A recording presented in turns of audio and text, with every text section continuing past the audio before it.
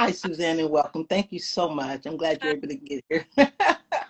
I'm a little All right, so concerned because I'm on my phone. I was hoping to be on my laptop, but that didn't work. So I just want to say that my phone doesn't work very well in my house. So hopefully, um, we won't be cut off. okay. So anyway, just wanted to say that first. So it's not because Thank I you hung for up on you. It's because I don't have a great phone connection, but it may work because I'm on Wi-Fi. So. okay. No, that's great to know. So I'll know, should we drop off, that's okay. So let's move on then. Let's go ahead and go in it. Okay. So welcome again. It's so good to see you. Thank you. God, Great to see you. thank you. Thank you. So what brings us together is writing.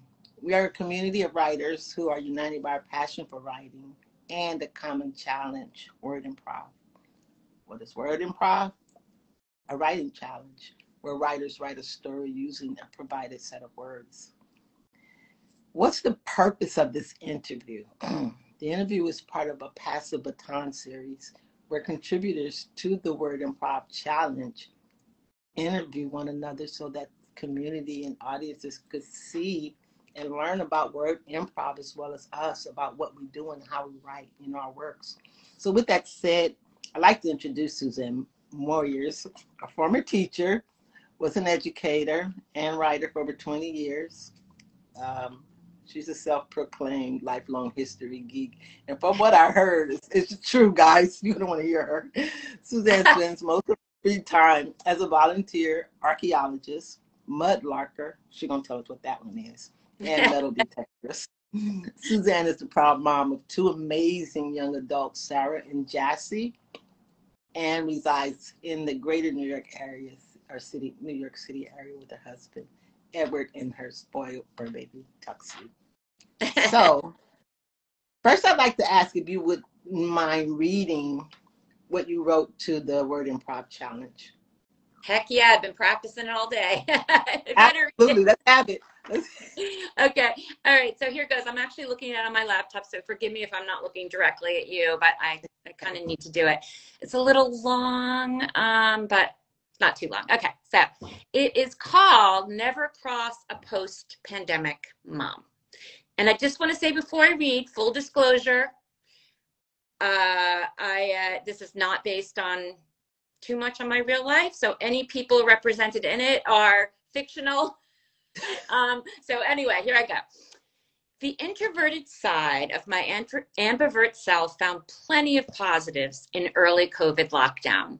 It was refreshing not to make awkward small talk at cocktail parties or anywhere for that matter. To spend all day in yoga pants and t-shirts, sans bra, to grow hairy and dull-skinned because really, what choice did I have? By the time I emerged from isolation, mustachioed and unable to walk in real shoes, my extroverted side was desperate to hit the bars and tapas joints of Hell's Kitchen hard. Luckily, I found a compatriot in my best chum, Nikki. Though not a fan of Spanish food, Nikki was equally weary of staring at the same faces over dinner, sick of inhaling fire pit fumes, tired of online meetups, tired even of yoga pants. So one Saturday night during hot vac summer, we hit Gotham together, marveling at the noise and bodies and abundance of on-street parking area spaces. We'd just begun having fun when, somewhere between two pitchers of sangria and 43rd Street, a leering toady named Kyle attached himself to us like barnacles to a boat. Kyle, whose breath smelled like a blooming onion, was clearly not Sis Montaigne, yammering endlessly about the gourmet buffet at TGI Friday in Times Square and how everyone back home had warned him of the riots in New York City. Apparently, he'd been in lockdown since 1952 because when he grabbed Nikki's derriere, he sure wasn't prepared for what happened next. Keep in mind, we'd been vaxxed, masked, and sassed within an inch of our lives. Two women who'd survived not only a pandemic, but 4 years of a chuckle-headed sexist president. Also, Nikki taught Tai Chi, and I was wearing steel-toed Timberlands. Needless to say, the imbroglio that followed took old Kyle by surprise. Last we saw of Mr. Hansi Halitosis, he was flying down 8th Avenue toward the bus station, no doubt heading back to whatever is the opposite of Cis Montaigne. The end. Okay, with that said, that's really beautiful. I actually read that last night and this morning again. Can you tell them what the words were that you had to use? Oh, yes. I should have done that before. I tried to like shout them when I was saying ambivert. Should I define that? Should I define it? Oh, no, that's okay. We just want to know. They can look it up. I do that too. Chum, which, as my husband pointed out, could be used in a couple of different ways. I used it as friend. Toady. Cis Montaigne was the hardest one. And imbroglio. Oh, mustachioed as well. Yes. Okay, that's great. That was really great. Well put together. Great use of the word bank. And I loved it. It was fun. Awesome. So let me just ask, you have a new novel, Till All These Things Be Done. Till All These Things Be Done. Where did you get the idea for your novel, and how did you come up with the title? Okay, well, I came up with the idea about 40 years ago, actually. I was a teenager when my grandmother moved from her Texas farm into our home on Long Island, New York. And, I was a pretty typical teenager, pretty self-involved, and, busy with my friends and boyfriends and music. And, but I'll never forget the day I saw her like holding her arms out to a corner and crying, "Papa, come back, please." It just stopped me dead in my tracks. I'd never heard of her father. I knew she'd had a difficult youth. I'd never heard of him before. She'd never mentioned him. I'd always sensed something about her that was kind of closed off, but I never knew the story. So after that happened, I started asking my mother questions about this Papa. And I found out that he had left them when she was a young teenager. Actually, I think she was only 12. The character in my book is older, but leaving them in dire circumstances. And, she found out later about this terrible betrayal, which I won't get into because it's a little bit, I've loosely based the book on this, so I don't want to give away too much. But there was more to the story. And there was this weird thing that happened about the time my grandmother began seeing the ghost of her father. Mm-hmm. It was a really weird twist of fate. And we never quite understood what it meant, but it came to inspire the resolution of the novel, which my grandmother never had, but I like to believe could be true. Mm-hmm. So that's where I got the idea. I didn't start writing until about 12 years ago.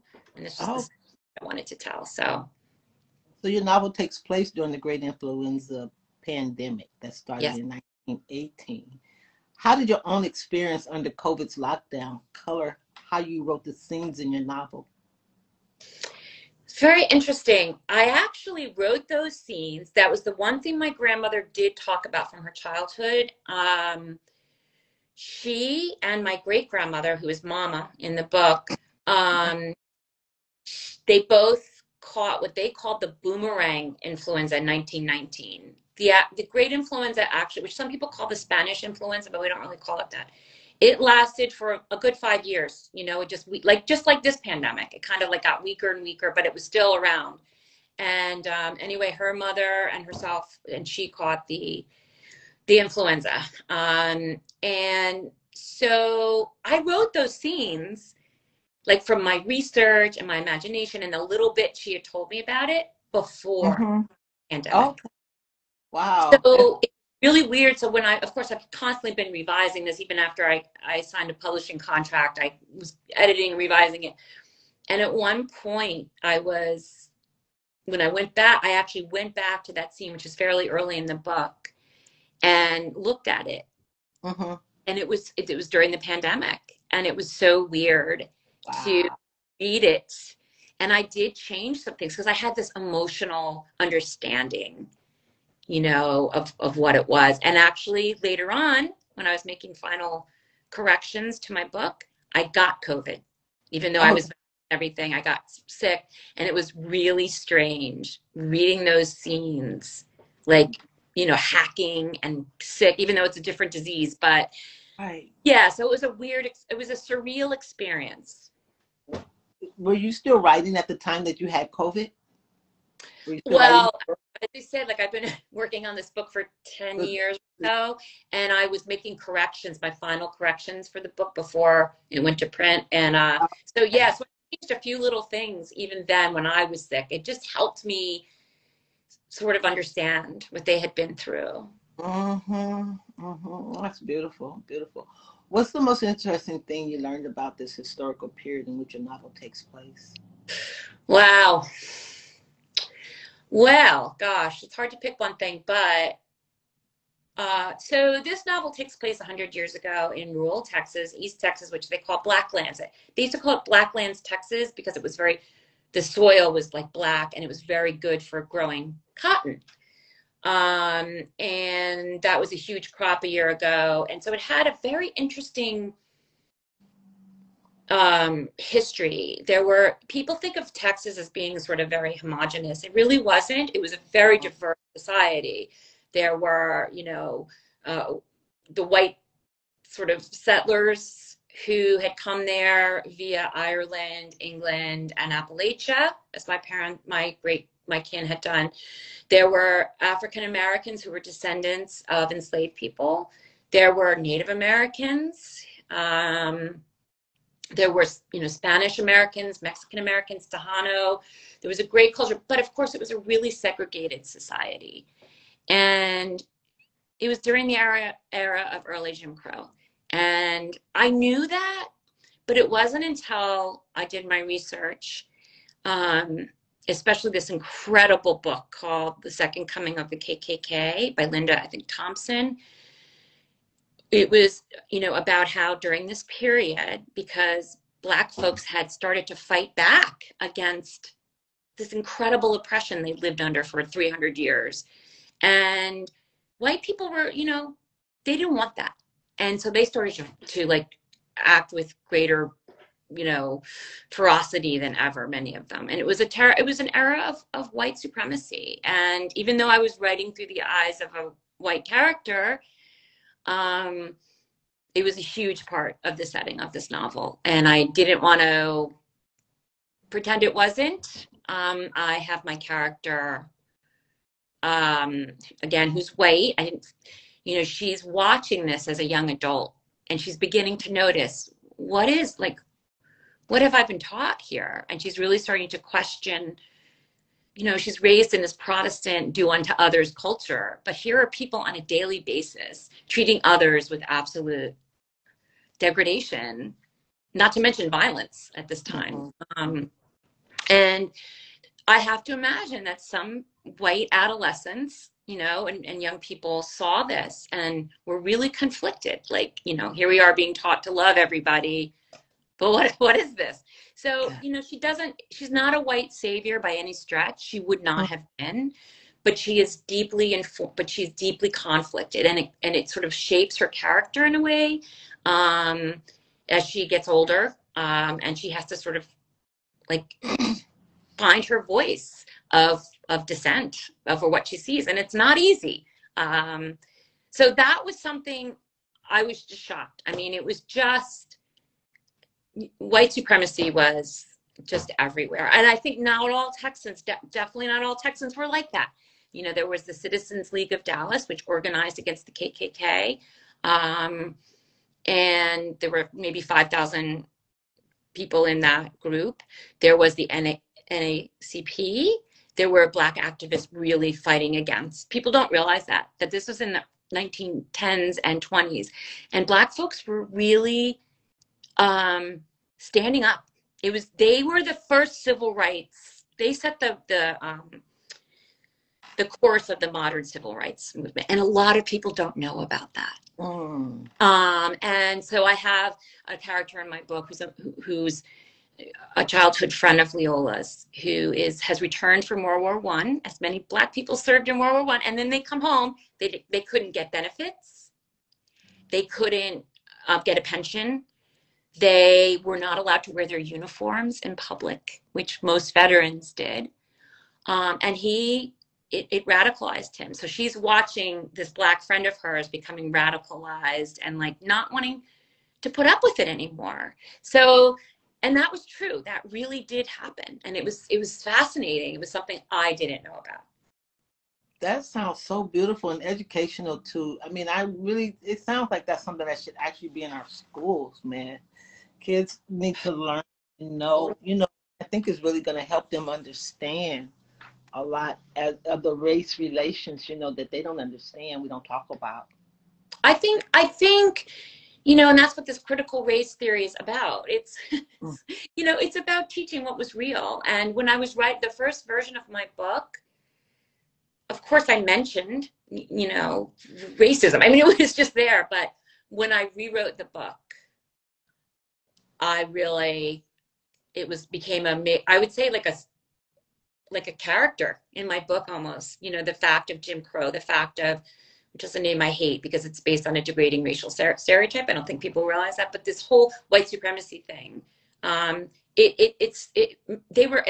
everyone was marinated in it. It was just there. You couldn't go to the store basically without, Black people are expected to step off the sidewalk for you. I mean, that is so toxic. And, it's important to understand that's where we come from. It's hard to teach it too. You know what I mean? It's hard to understand it, and it's also hard to teach it, I believe. It is hard. And, it was interesting when I was, had signed a publishing contract and, people were asking me, to be honest with you, if, I thought I needed to get into all that because it really isn't what the story's about. It's not. It's about this young woman's journey, personal journey to figuring out what happens to her father and what happens to her as a result of his disappearance. That's what the story's about. But the setting is so important. And, some people tried to kind of talk me out of having these difficult scenes where, Leola is actually trying to voice her conflict, and where, she's seeing Black people being accosted and degraded. But that's the way it was.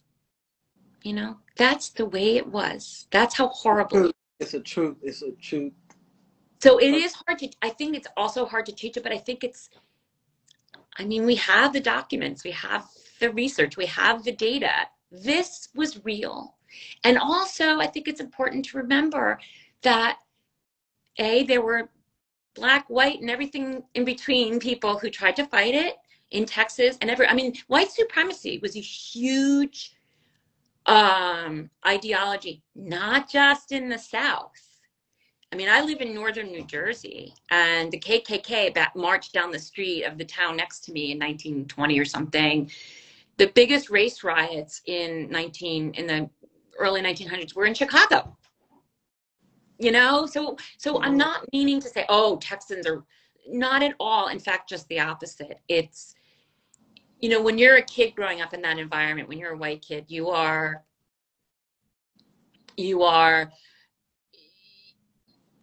expected to toe the line.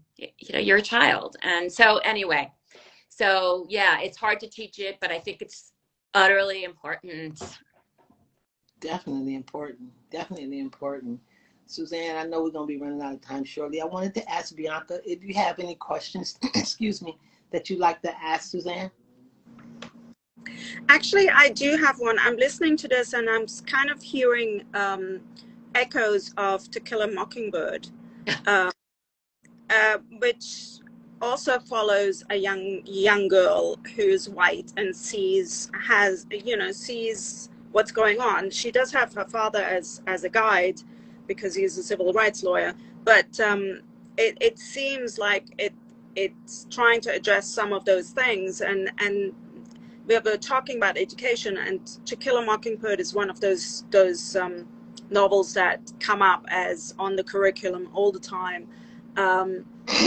But maybe there is something to be said for something as for a document that's more recently written.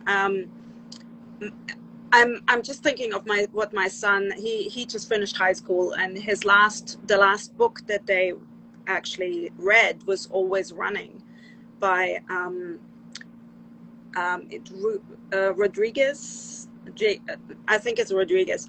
Anyway, it's from the point of view of a Mexican.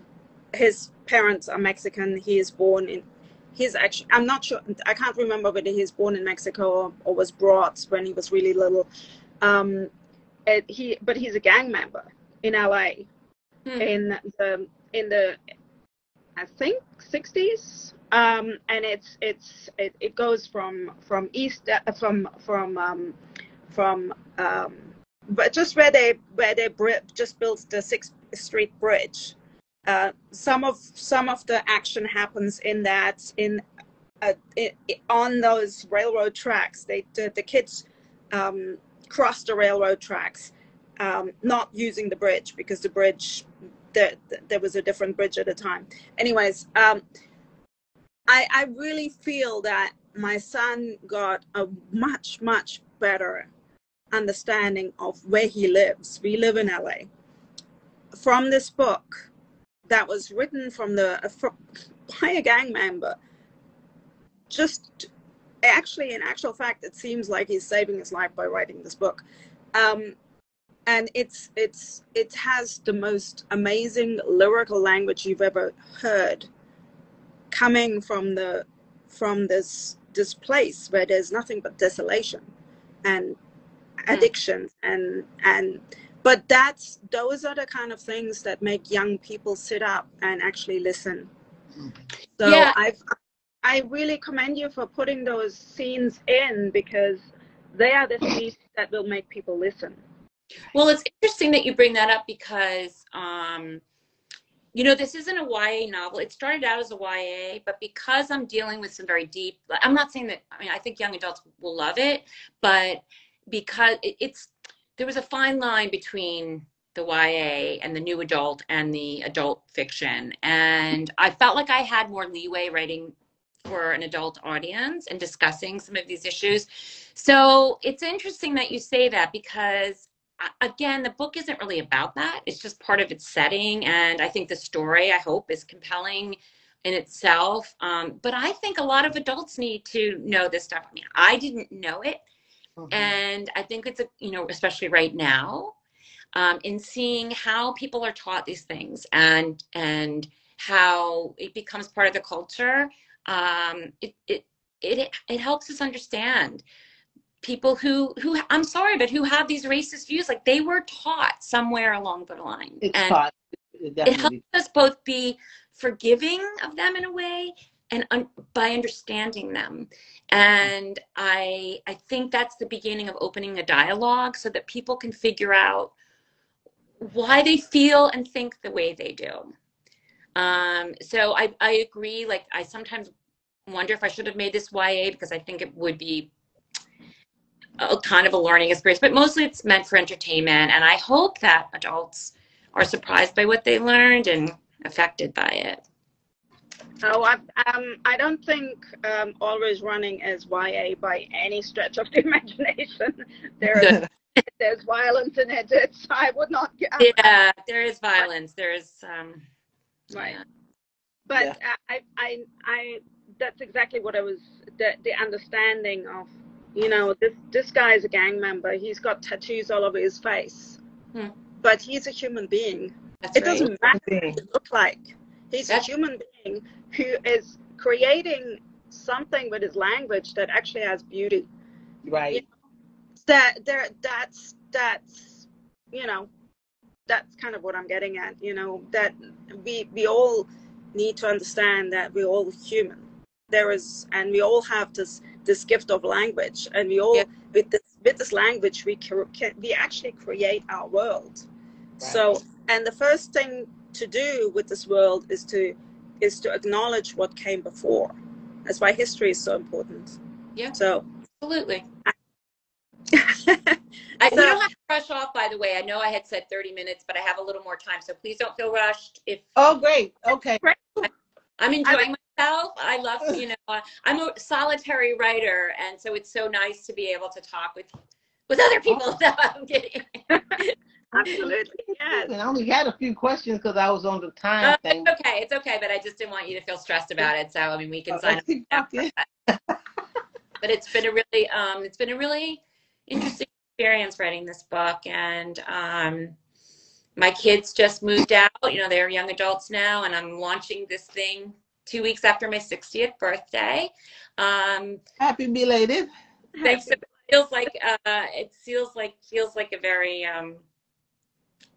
symbolic moment. I'm sure I'll be there next year. Yeah, I'm not far off either. 3 more years. But it's go ahead.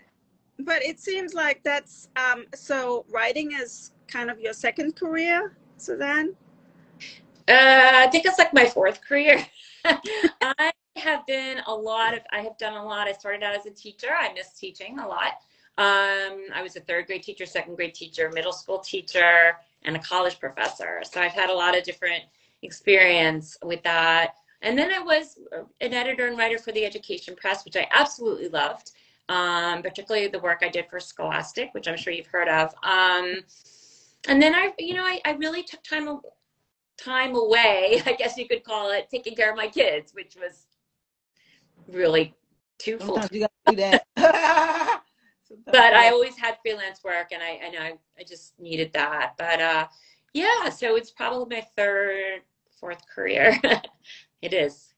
Let me ask you, what advice would you give to someone considering publishing or writing, young writers, anybody really just think about doing it? What good advice could you give someone? Oh gosh.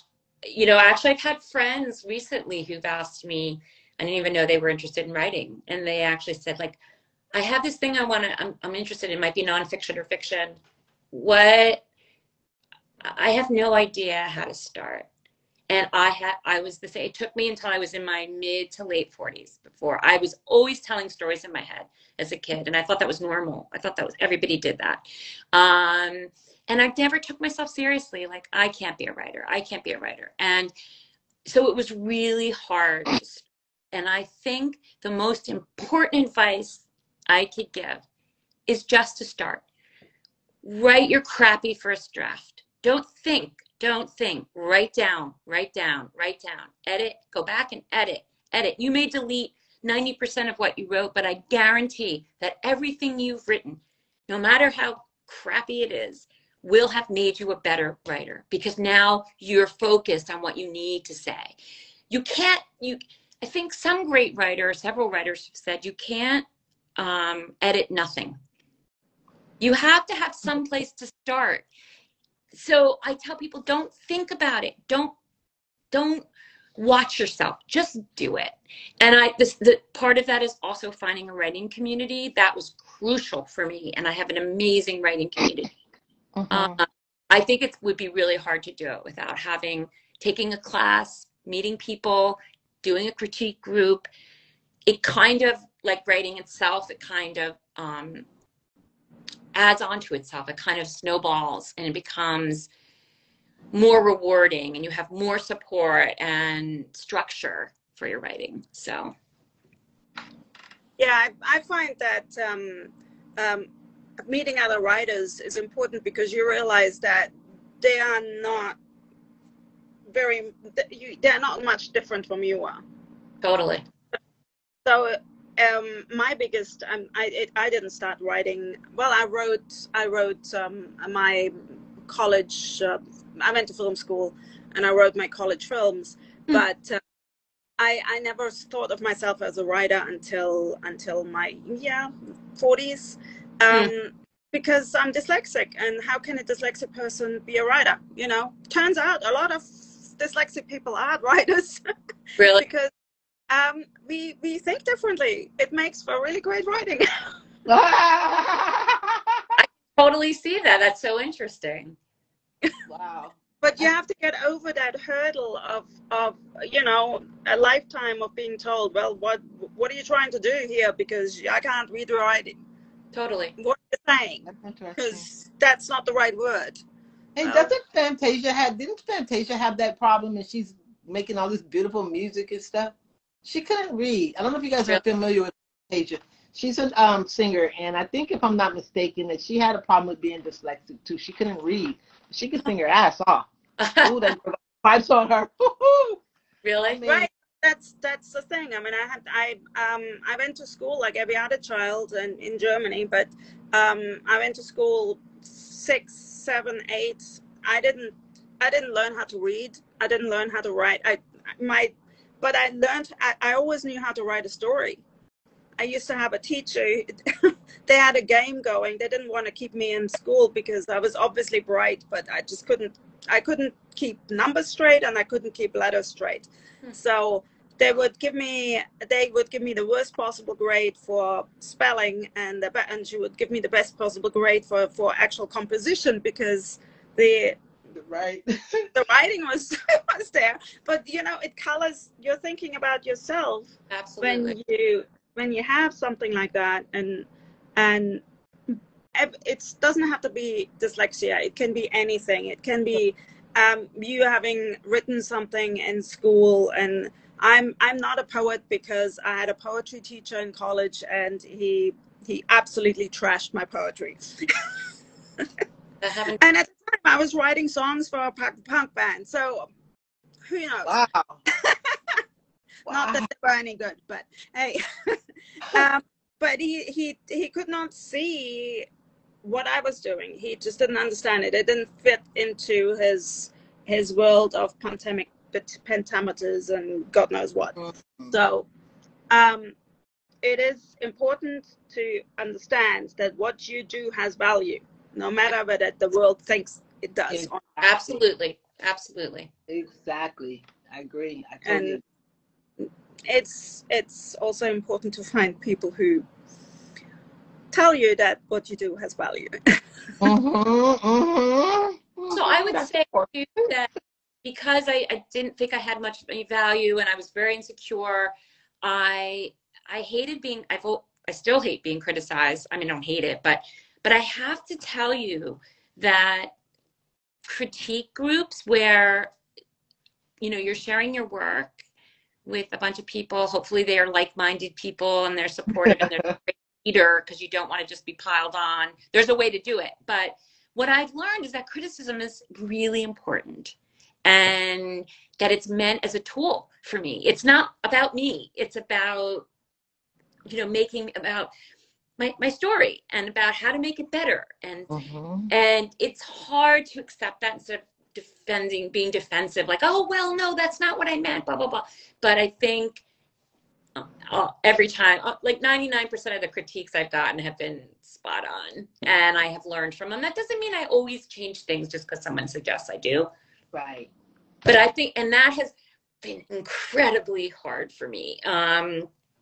But I also get why it's so important. So it helps me to deal with it. I think it's also freeing to understand that sometimes people may see something in a different way, and absolutely it may be better in a different way than how you did it the first place. It's I think that, to me, there's a lot of freedom in editing. I really like the process of being able to change my own words. Right. I know. Right? I like editing too. Yeah. A lot of writers think that that's not where it's at. For me, editing is where it's at, and I think it always has been, because in film it's actually visualized how editing works.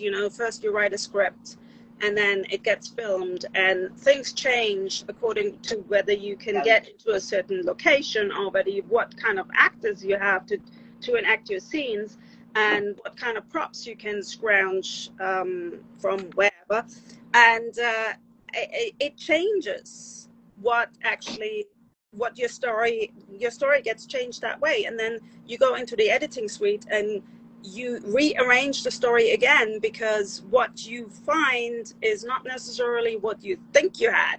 Exactly.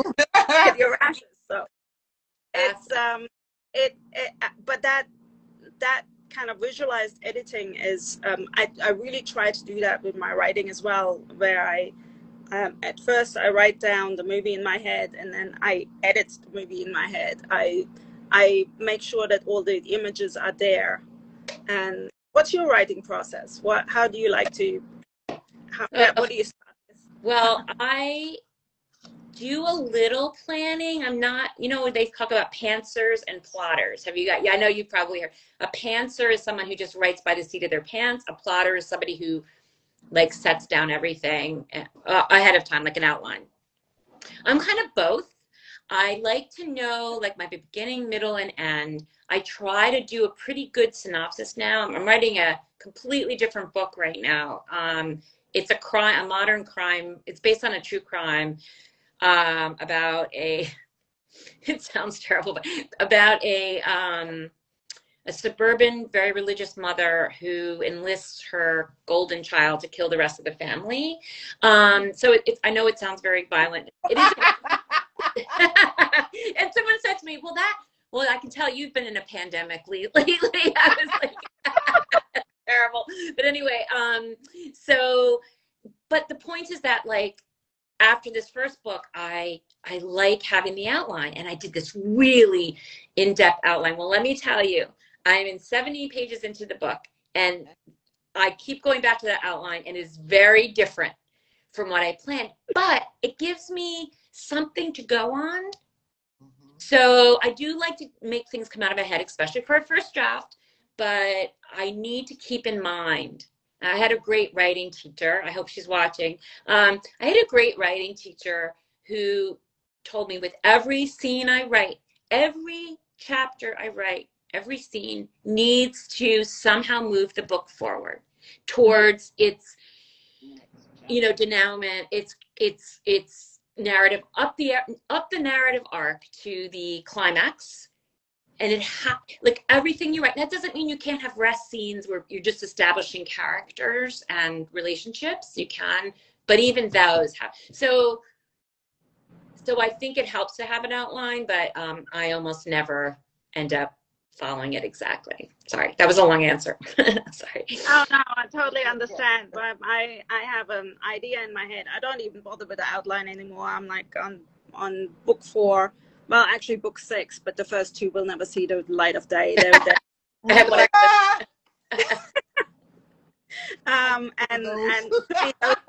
those are the 2 books I learned how to write. But I'm writing the 4th book that is part of my series and will get published. And I know where it's supposed to end up. I know what the end result of everything is. I know why things in the first book happened, but I do not know how my characters are going to get there, because, believe me, they will change it anyway.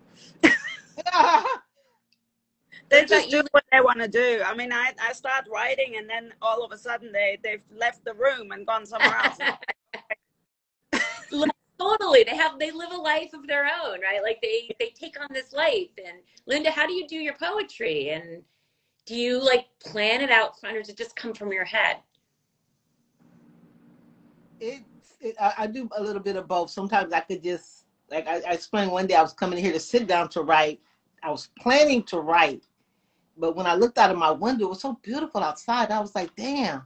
I started writing about how beautiful it looked outside instead of writing the poem I was supposed to write.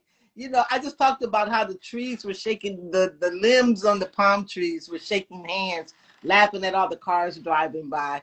And then thought, damn, how come I can't be in one of them cars driving by, or even be a palm tree shaking hands or something, instead of looking out the damn window at all this beauty, It just came together so beautifully. But then there's things that I write that I want to take my time and bring more beautifulness to it. Like I literally need to make sure that everything is in the right place where it opens, and then everything in between, which I call, what you call that in between stuff, I usually call it a centerpiece, because anytime you go to some place elegant to eat, the centerpiece is the focal point, right? Everybody's focused on that centerpiece. They want to take it home.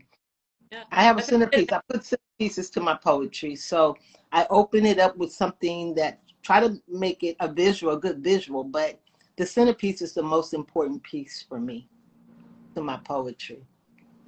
And that's all I write is poetry. And like I said, I could sit down and hang up this phone right now and write something in 5 minutes and be done with it. Beautiful, not cheesy, forced.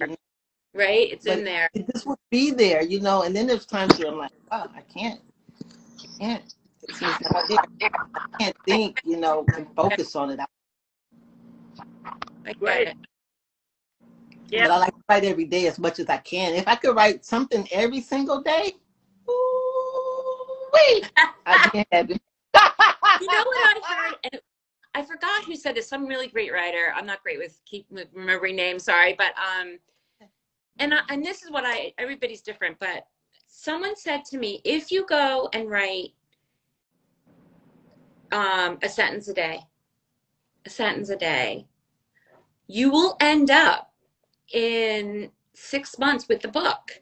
It may be, you know, you may have to go back and redo it, and you will have to and edit it. But so I do try to write, like, it's instead of wanting to write the whole book in one day like I used to, I'm fine writing like a paragraph. It's, you know, and I'm a workaholic and I'm really driven, but it doesn't work in writing. Like you said, Linda, like you only have what you have on that day, and that's enough. And it adds up over time, right? And you could be writing something in another whole month from now, but something in what you wrote a month ago clicks in with what you're writing. Totally. Totally. And it's like you're drawn back to that. That's why it's important to write down those thoughts and things. I do that so much. I'm like, yeah, I wrote something about this, and I start going back, and I'm like, yeah. So true. It's there. It's up in there. I love to write. I just love to write. If I had an opportunity if someone were to sit in front of me today and say, you know what is it that you want to do with your life, the rest of your life, if you could, it would be writing. Give me a room with a view, a window where I could just look out and see a hummingbird or something every now and then or whatever. Hummingbirds are in my book. Hummingbirds are important in my book, actually. Yeah, I love to color hummingbirds. I love coloring. I do adult coloring books, and birds are among the top things that I love to color. Really, they are just I remember things. Yeah. What? Like from beginning to end, I have to create a story. When I look at the picture, I have to know where I'm going with it and bring colors. What colors do I told my sisters the same thing. Create your story first, and you'll come up with a beautiful picture at the end of it. Absolutely. I apply the same thought to when I'm writing to when I color. Yeah. So yeah, different ways of being creative do feed into each other. Mm-hmm. So many. I feed them on my balcony. I saw my first one in Texas visiting my grandparents, one set of my grandparents there, and they do come up in my book as a symbol, and they are just amazing creatures. So yeah. That's beautiful. No, I do. I like animals, but I mean, only color them. I don't want them close to me. What? What'd you say? Oh, you don't. I know. They're a little scary, and if you look at them up close, those beaks and those. No, they're not. It's not getting to know them. No, yeah, I nursed a little fledgling. No, this is great. I'm actually excited to be here, guys, and to connect with you guys as far as our writing and everything. And I like to encourage us to continue to support each other, our writing, by forwarding, maybe sharing some things with our followers, and that's a good idea. Yeah, it's new for me, guys. This is new, but I love being a part of it, the process, and the whole interviewing thing is new for me. I'm not one to be out in the spotlight. I like to be in my Great corner, though. in my little cubby hole. Leave me alone. No. Like, I'm the same way. And then like I do it, like I'm like today, I'm sort of like, I mean, I'm a writer, let's face it, right? But it's like, I'm just like, oh, I don't know if I can. But every time I connect with people through this book, it is such an incredibly rewarding experience. And I have to remind myself of that. Like, it's not just me. I am promoting my book. I do want people to read my book, but it really isn't about that. I'm happy with, making writer friends or other friends, but yeah, I love that. Get used to it. I sometimes sit back and go, God, I got too many people in my world right now when it was just me. Like, where'd all these people come from? They came from my poetry, but where'd they come from? I know. I can't complain. Yeah. No, good thing. It's a good thing. It feels good. It feels right, honestly, and it's the right community to be in. A community of writers, whether it's writing stories or poetry, whatever. Yeah. We all have that same common interest, is to write. Or just word prompts from Wordsleuth. I mean, it's a great way to connect with people who have an interest in writing and language and just learning some new words. Well, I am so grateful to Vlad.